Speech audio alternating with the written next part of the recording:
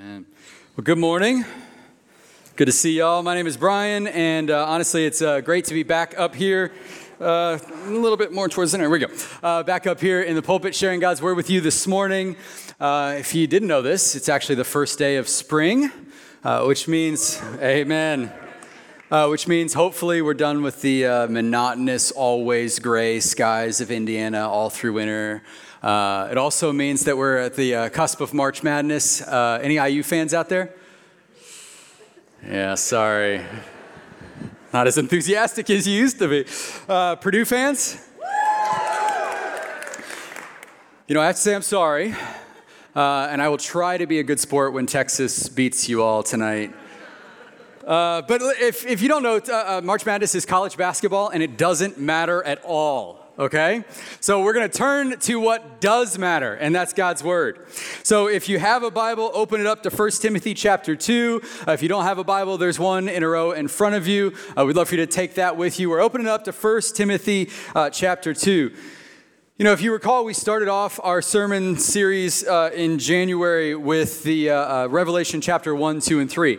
We were looking at these letters to the churches that Jesus wrote, the parts that were commended and the things that were challenged, and some things were outright condemned. And honestly, that was particularly convicting because there's things on that I celebrate that God says no, and there are things on that I don't think about that God says hold fast to this. And so it was a really great series.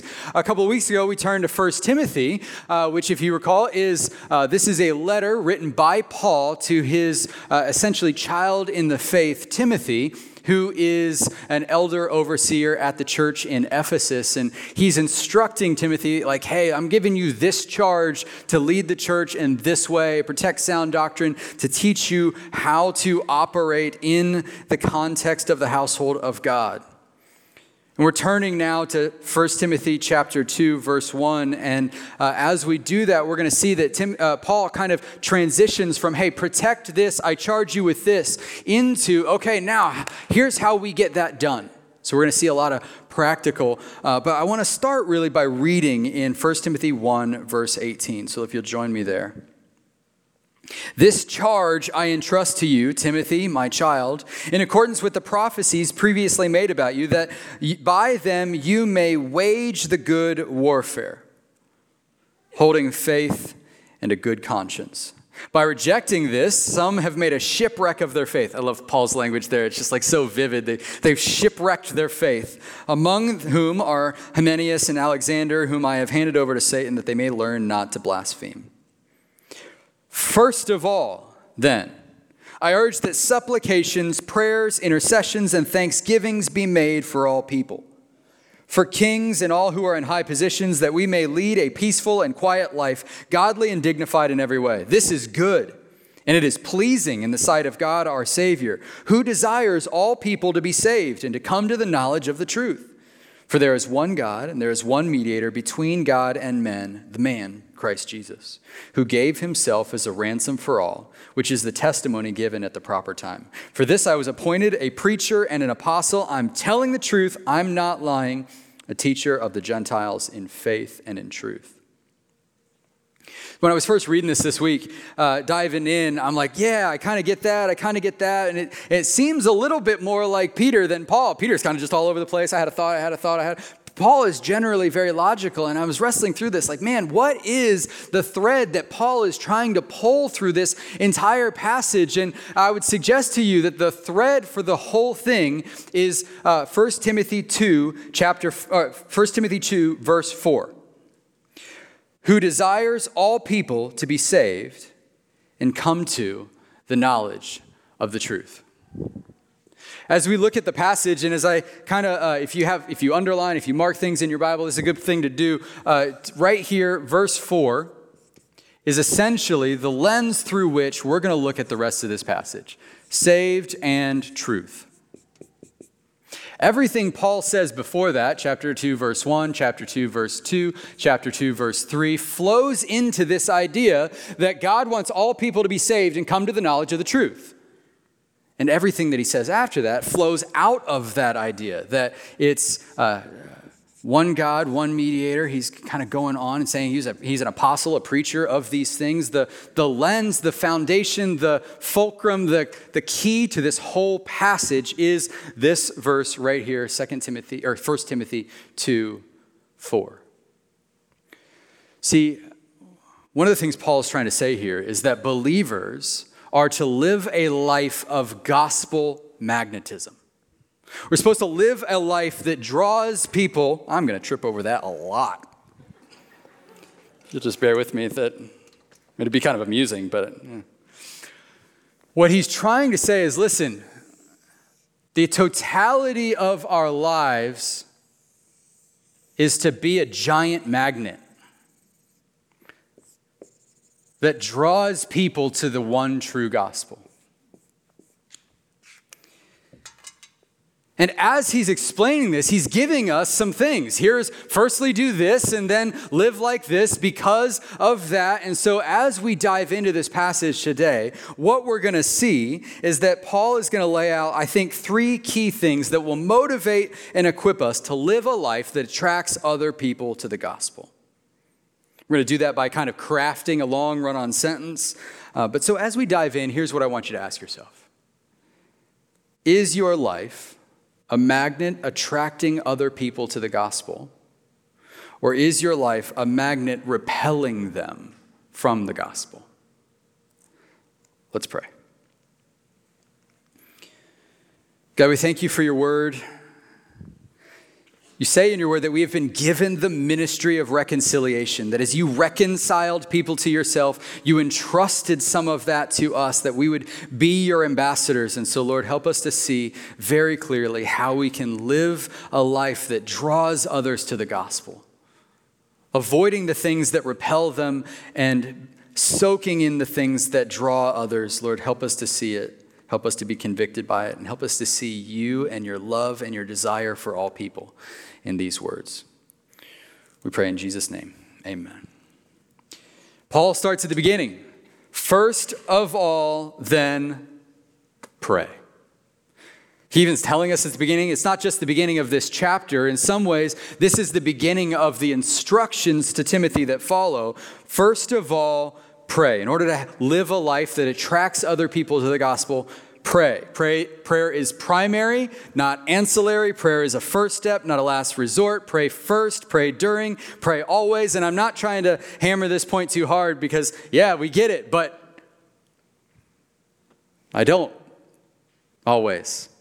In fact, just telling myself here for a minute. Yesterday, made some breakfast for the kids on Saturday morning. We kind of gathered around the table, and I was asking them, like, hey, I would love to answer some questions you have about faith or life. You know, let's have some good dialogue, some things like that. And as they were wrestling through some of the questions, one of the things that came up, almost every kid said, help me how do I tell other people about Jesus? Which is an awesome question. And I'm like, oh, I can't wait. I'm going to dive into the gospel. We're going to talk about some rich theology. Like, I'm starting to think through some categories for how they can understand and explain the gospel. You know what I didn't tell them to do? First of all, pray.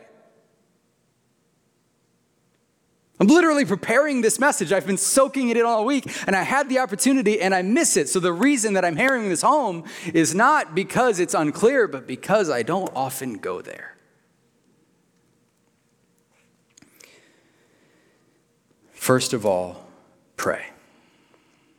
I want you to see here that as Paul is explaining this to Timothy, he's using different words to describe prayer. He's using 4 of them, in fact. He says, I urge that supplications, which is like that carries this nuance of our own personal insufficiency. He also says intercessions, prayers. Prayers is literally just the word for communion and talking to God. Intercessions carries with it this idea that I'm interceding on behalf of someone else. I'm talking to God on behalf of someone else. And then he says, and thanksgivings, which is praise and worship, adoration, thanking the Lord for who he is and what he's done. Paul is saying all of these together. In many ways, if I'm trying to coach my kids a little bit and I've got, maybe they need to get on their homework, I might say things like, hey, I want you to study hard. I want you to do your best. I want you to take good notes. I want you to listen well. But essentially what I'm saying is like, just stay on top of it. Each of those has a unique expression of it. But in totality, what I'm saying is leverage everything you got. for your grades. That's what Paul is doing for Timothy here. He's saying, hey, it's good to pray, recognizing your own insufficiency, commune with God, talk to him about it, intercede on behalf of others, and thank them. And the way he's saying is, hey, listen, all kinds of prayer for this. All kinds of prayer for all kinds of people. First of all, then I urge that supplications, prayers, intercessions, and thanksgivings be made for all people. See, as we recognize our own insufficiency and our own inability to make our kids come to Christ, we pray. We intercede on their behalf, and we praise God for the work that he's doing to bring them to himself. When I don't know how to answer my neighbor's questions, I'm thank the Lord that he's revealed himself in his word. I don't have to go and figure it out on my own. I don't know how to answer that, but I believe that it's found in God's revealed word, and I'm going to study it. And so we thank God. Man, it's not on me. Praise the Lord for that. All kinds of prayer for all kinds of people, because God desires all kinds of people to be saved.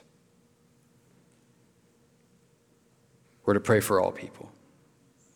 We're to live a life that draws other people to the gospel of Jesus Christ, and that begins with prayer. So I want to give you the opportunity right now. We're just going to kind of pause, and I'll promise I'll be quiet for a minute.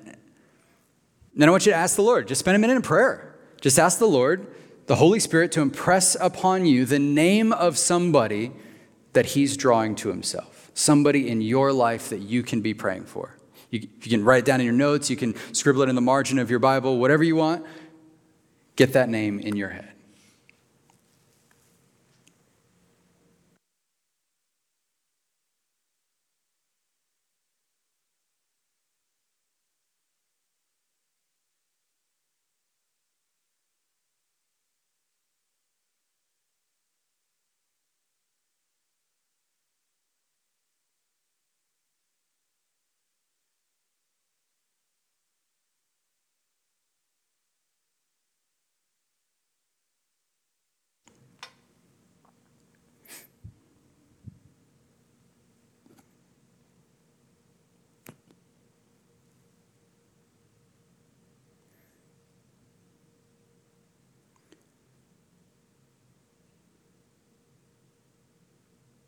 So we pray for all people because prayer creates gospel magnetism.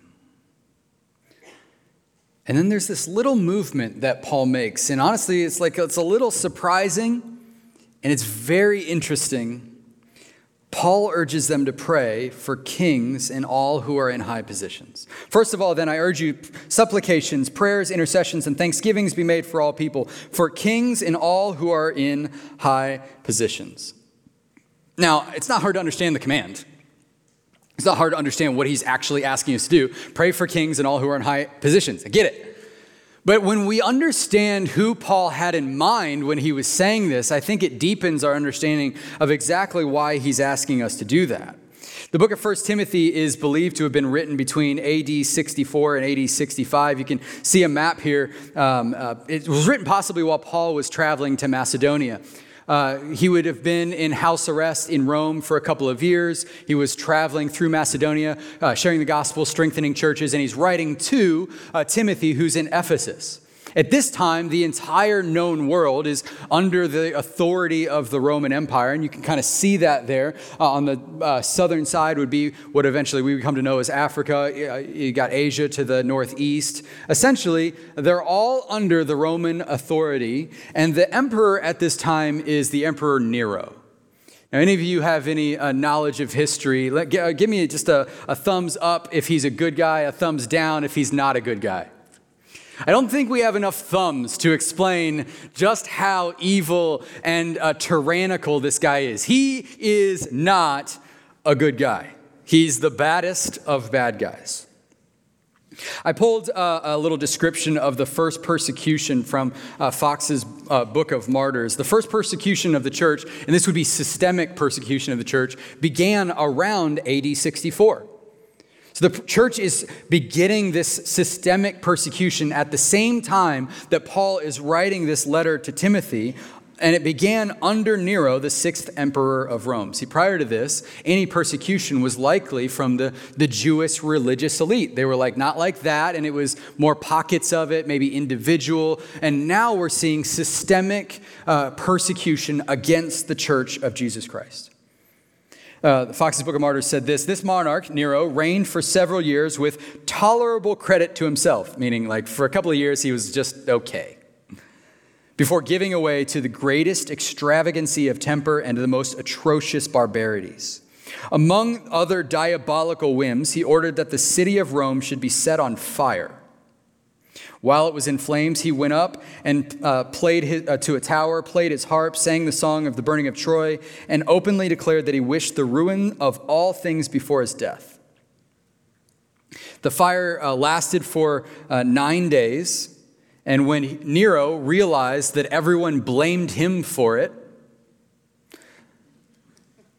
he became severely depressed and was determined to blame and lay the entirety of the blame on Christ followers. This was the occasion of the first persecution, and the barbarities exercised on Christians were such as Nero refined his own cruelty, contrived all manner of punishments for the Christians. In particular, he had some sewed up in skins of wild beasts and fed to dogs. Others dressed in shirts made of stiff wax affixed to trees and lit on fire in order to illuminate his gardens. This general persecution was general throughout the whole Roman Empire, but instead of decreasing the spirit and diminishing the spirit of Christianity, it increased it. It was during this persecution that St. Paul and St. Peter would be martyred. This is the guy. When Paul is telling Timothy, hey, be praying for kings and authorities above you, he's calling to mind Nero. This is not a good guy. He's calling an evil, tyrannical man to mind and saying, pray for this man.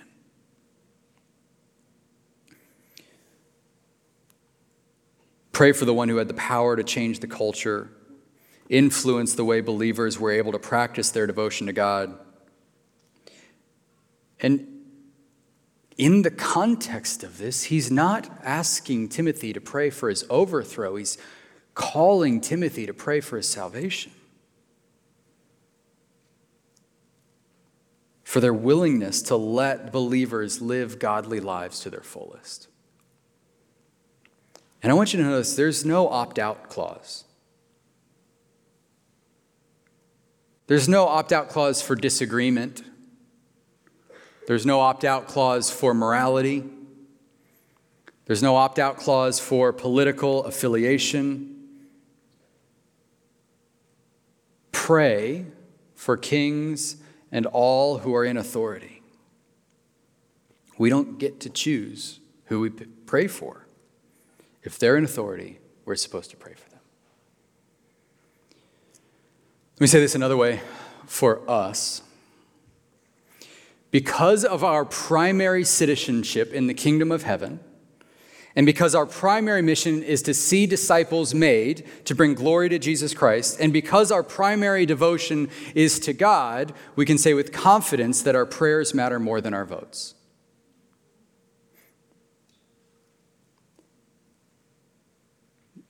No, I'm not suggesting that voting doesn't matter. In fact, it is a gift from God that we are able to be engaged in this process, that we're able to leverage any influence and authority we might have in order to set up an environment where we can fully practice devotion to God. But at times, I think voting has let us forget who's truly sovereign. So yes, absolutely vote and engage in the world around you. But the scriptures are urging us to pray. That's our top responsibility. Pray first, pray during, pray always, all kinds of prayer for all kinds of people, including government leaders, because God desires all people to be saved. We're going to have a chance to respond in prayer. But as I was wrestling through this, I'm like, I don't even know if I know the government leaders. I'm being urged to pray for this, and I can think of a handful, 3 or 4. They're probably not the ones that have direct influence on how I'm able to go about and live my life. And so some of our staff, they did some great work. They put together a list so that we can obey what Scripture is urging us to do. And so if you have a phone, you can pull out the QR code, and it gives you a list of government leaders over Johnson County, Greenwood, Franklin, Indiana, our federal government. It gives you an opportunity to actually go and do what Scripture is urging us to do. You can also find that at redeemerresources.church. It gives us an opportunity to do that, because if we see that prayer is what attracts others to the gospel, then prayerlessness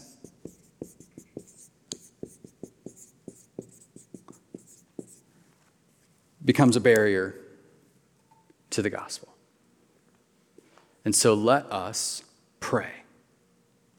In order to live a life of gospel magnetism, first of all, pray. Number 2, so that we can live at peace. For kings and all who are in high positions, that we may live a peaceful and quiet life, godly and dignified in every way. This is good, and it is pleasing in the sight of God our Savior. See, these prayers should affect how we live. The leading action of what Scripture is urging us to do is pray. But the trailing action, the result of that prayer, is that we would live a life of peace and quiet, godly and dignified in every way. Pray so that we can live at peace. That's what we're being urged to do. The words peace and quiet here are so close. They're almost synonymous, but not quite. It's kind of like if you go to Home Depot and you're like, I want to paint my wall and I want to paint it gray. And they'll say, well, do you want lunar surface or shark fin? And apparently there's a difference there. There's a little bit different shading, but that's kind of what's happening here with the words peace and quiet, peaceful and quiet. The word peaceful is giving us this nuance of internal harmony. That we are a people who are at peace. That we are a people who are at peace internally. The word quiet is giving this idea, this nuance of harmony with external. Internal harmony for peace, external harmony for quiet. That we are at peace internally with God, and we are a people who are at peace externally with others. Because internal peace with God and external peace with others breeds gospel intrigue. See, chaos, strife, drama, they'll bring eyeballs, but not so that somebody can learn to live that way. When you're driving past a massive car accident, you're probably going to crane your neck and look because you're interested in what happened, but you're not looking to figure out how to end up there. You're not looking to learn how to emulate that experience.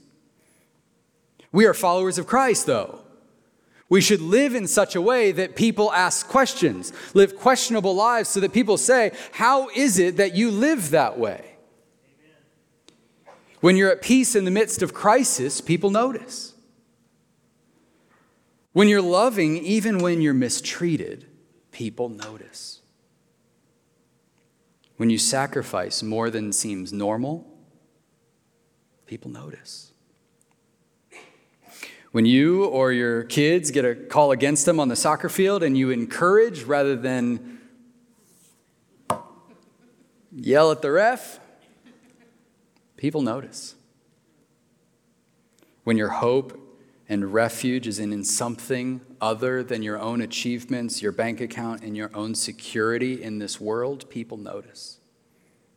How is it that you are at peace while everything is burning around you? Jesus Christ. Internal peace with God and external peace with others breeds gospel intrigue, and the opposite is also true. Disharmony, chaos, drama, selfishness, gossip, impatience, quarreling, unrighteous anger, person who is internally fighting and externally fighting, repels others from the gospel. Brennan Manning said it this way: the greatest single cause of atheism in the world is Christians who acknowledge Jesus Christ with their lips and walk out the door and deny him by their lifestyle. That is what an unbelieving world simply finds unbelievable. So if prayerlessness is a barrier to the gospel, so is believers behaving badly.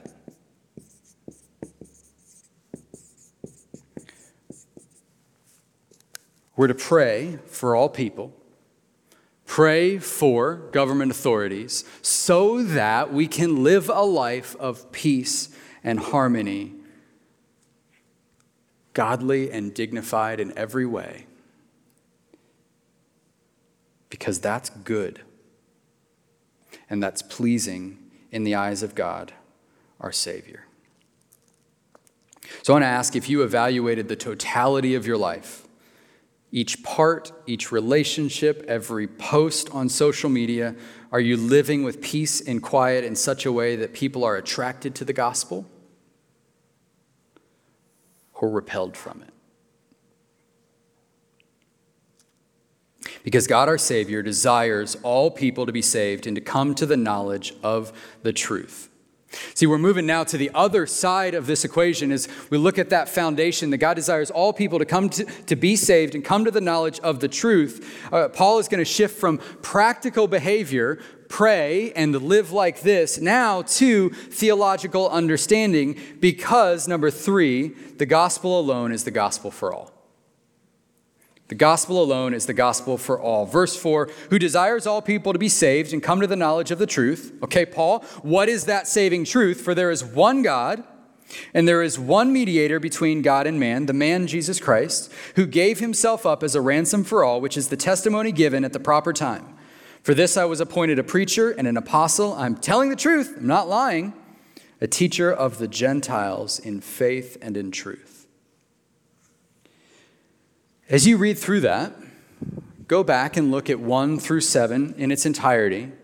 And I want you to notice all of the places that Paul says all. Do you see? First of all, pray for all people and all who are in high positions, that we may live a peaceful and quiet life, godly and dignified in every way. This is good and pleasing in the sight of God our Savior, who desires all people to be saved and come to the knowledge of the truth. All. And then, for there is one God, and there is one mediator between God and man, the man, Jesus Christ, the one who gave himself up as a ransom for all.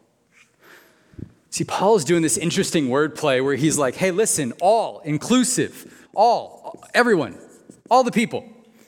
But then he's saying only, exclusive. This is the only truth. If you remember, in the past couple of weeks, we've talked about the fact that there was some false doctrine that was coming into the church at Ephesus. And Paul was like saying, hey, let's fight against that. Let's wage the good warfare against stuff that's not true. And let's hold fast to what is true.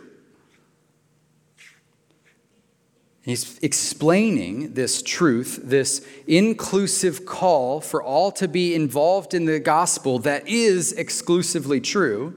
But he's explaining in a very unique and particular way. If we remember the context of the false doctrine, most of what we saw last week was a guarding against adding the law back into the gospel. That for the church in Ephesus, there was a lot of people who had, grown up Jewish or from that tradition. And so they were like, yeah, I know I need Jesus, but listen, the Jews were a little bit special. And if we do these things, then, I need Jesus to be in the line, but because I'm Jewish and because of the things I'm doing, I get to be at the front of the line. And Paul's like, listen, guys, we got to get rid of that. Timothy, fight for this. And so as he's going through these things, he's saying it in a very, very particular way. And I want to show that to you. When Paul says to Timothy, he's saying, hey, who is God? There is one God. 1 Timothy 2:5. There is one mediator, Jesus Christ. We can run through it. In the atonement, which the word for atonement there is, atonement is basically how one pays for the penalty that they have incurred. And the way that was paid for was through the ransom of Jesus Christ. The way we are atoned for is Jesus' finished work on the cross. The action and mission that flows out of that is that we pray and live a life of gospel magnetism so that all come to the saving knowledge of Jesus Christ. And how do we know this? It was the revelation of God testifying to Jesus Christ. The word for what the false doctrine was Judaizers. They were taking the law and they were taking the gospel and they were kind of putting them together and mixing them. And Paul is fighting for that. He's saying, listen, there is one God, eternally existent in three persons, Father, the Son, and the Holy Spirit. Mankind sinned, which created the penalty of separation from God and death. So God in his grace and mercy provided a mediator, his Son, Jesus Christ, fully God and fully man, to sacrifice himself to pay the penalty that we could not pay. Salvation is a work of God offered freely and accepted by grace through faith. It is the exclusive answer to the only biggest problem we'll ever have, that we stand condemned as sinners in front of a holy God. There is no other way. Any other way is a false gospel. There doesn't need to be any additions to that. Any additions to that are a false gospel. The gospel alone is the gospel for all. And as I proclaim these things to a body of Christ gathered here in Greenwood, Indiana, I don't think any of you are like, I disagree. I think most of you would be like, yes, that's true. But what existed in the hearts of those who were drawn to false doctrine exists in our hearts too. Let's not be arrogant. Let's not suggest that we'll never be drawn astray. Let's be discerning. Let's hold fast to this and reject that which isn't. And so as I was praying this week and as I was wrestling through this, I want to say I truly think very, very highly of you all. We have a mature, God-honoring, knowledgeable, doctrinally sound congregation. But Paul is steering into some doctrine teaching about protecting, and I wondered, in our context, what would he say to us? What is the water in which we swim that we ought to be on the lookout for? That we ought to be rejecting and holding fast to this true gospel? The world around us has rejected the inclusive, exclusive gospel in favor of a pluralistic gospel. The world around us says, hey, you just have to have faith. There are many roads that take you to God. Just pick one and follow it. There are famous people that you probably have their magazines and watch their talk shows that they're proponents of this every day, and it's a false gospel. It's not true. There is one path, faith in Jesus Christ. When we reject our own sinfulness, when we think, oh, we don't need the atonement, I am enough, it's false. Only the ransom of Jesus Christ is enough.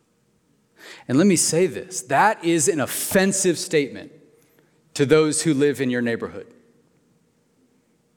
It is offensive to look at someone in our culture and say, you are not enough. And yet, for God so loved the world that he sent his Son to pay the penalty that we couldn't pay because we are not enough. It's in him, because he's enough, that we're restored in relationship to God. That's the gospel. When we wrongly believe that God prefers America, when our mission, instead of making disciples that glorify Jesus Christ, is taking our country back to some Judeo-Christian values and morality, and that becomes our primary goal, when we equalize the Constitution in the Bible, when we see the president as a mediator between us and God, along with Jesus Christ, we've headlong fallen into a false and terrible gospel. When we believe that we needed God to restore our relationship, to close that gap, to traverse that chasm that we sang about, when we believe that we need God to do that, but now I'm going to prove that I'm worthy of it by my hard work, efforts, and keeping of tradition. We've added to the gospel. In fact, Paul calls that foolish in Galatians 3. It's a false gospel. And when we add to the gospel, we are repelling people from the true gospel because we're drawing them to something that isn't the gospel, and it's going to let them down. In order to have a gospel magnetic life, first of all, pray so that we can live at peace, because the gospel alone is the gospel for all. The hopelessness of a life apart from this inclusive, exclusive gospel creates the burden in us to pray that all would be saved and come to the knowledge of the truth. Just honest confession. If I had to look up the names of the government leaders, you know that I'm not doing great at following Scripture's urgings here. But I also struggle to pray for the lost. Most of my prayers are for things that directly impact me.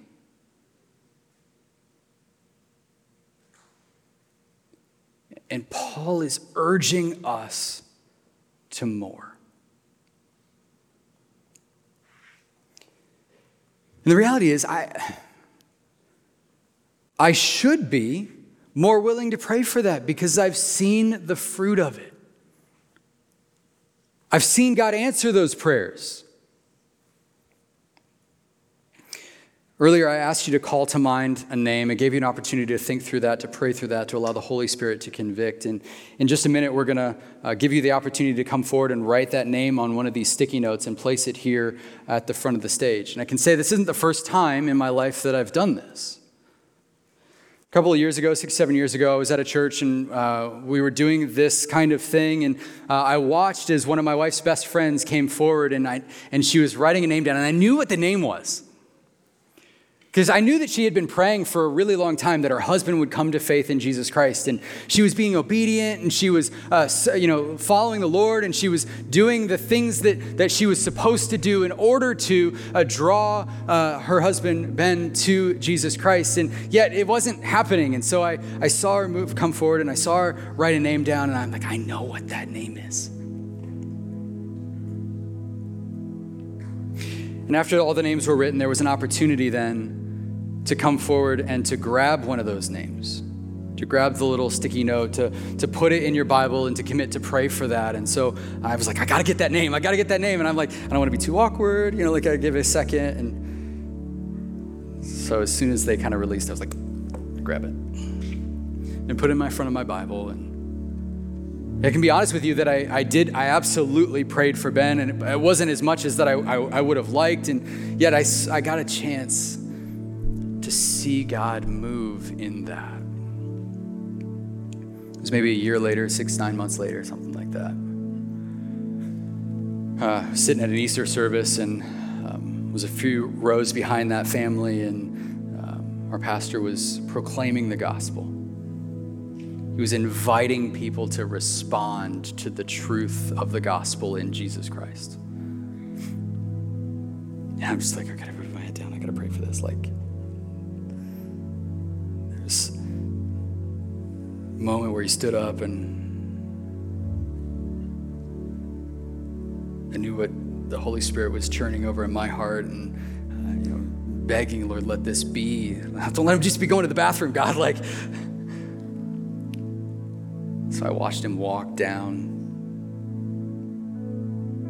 I tried to follow him, but not too close. I don't want to make it awkward, I got an opportunity to stand back.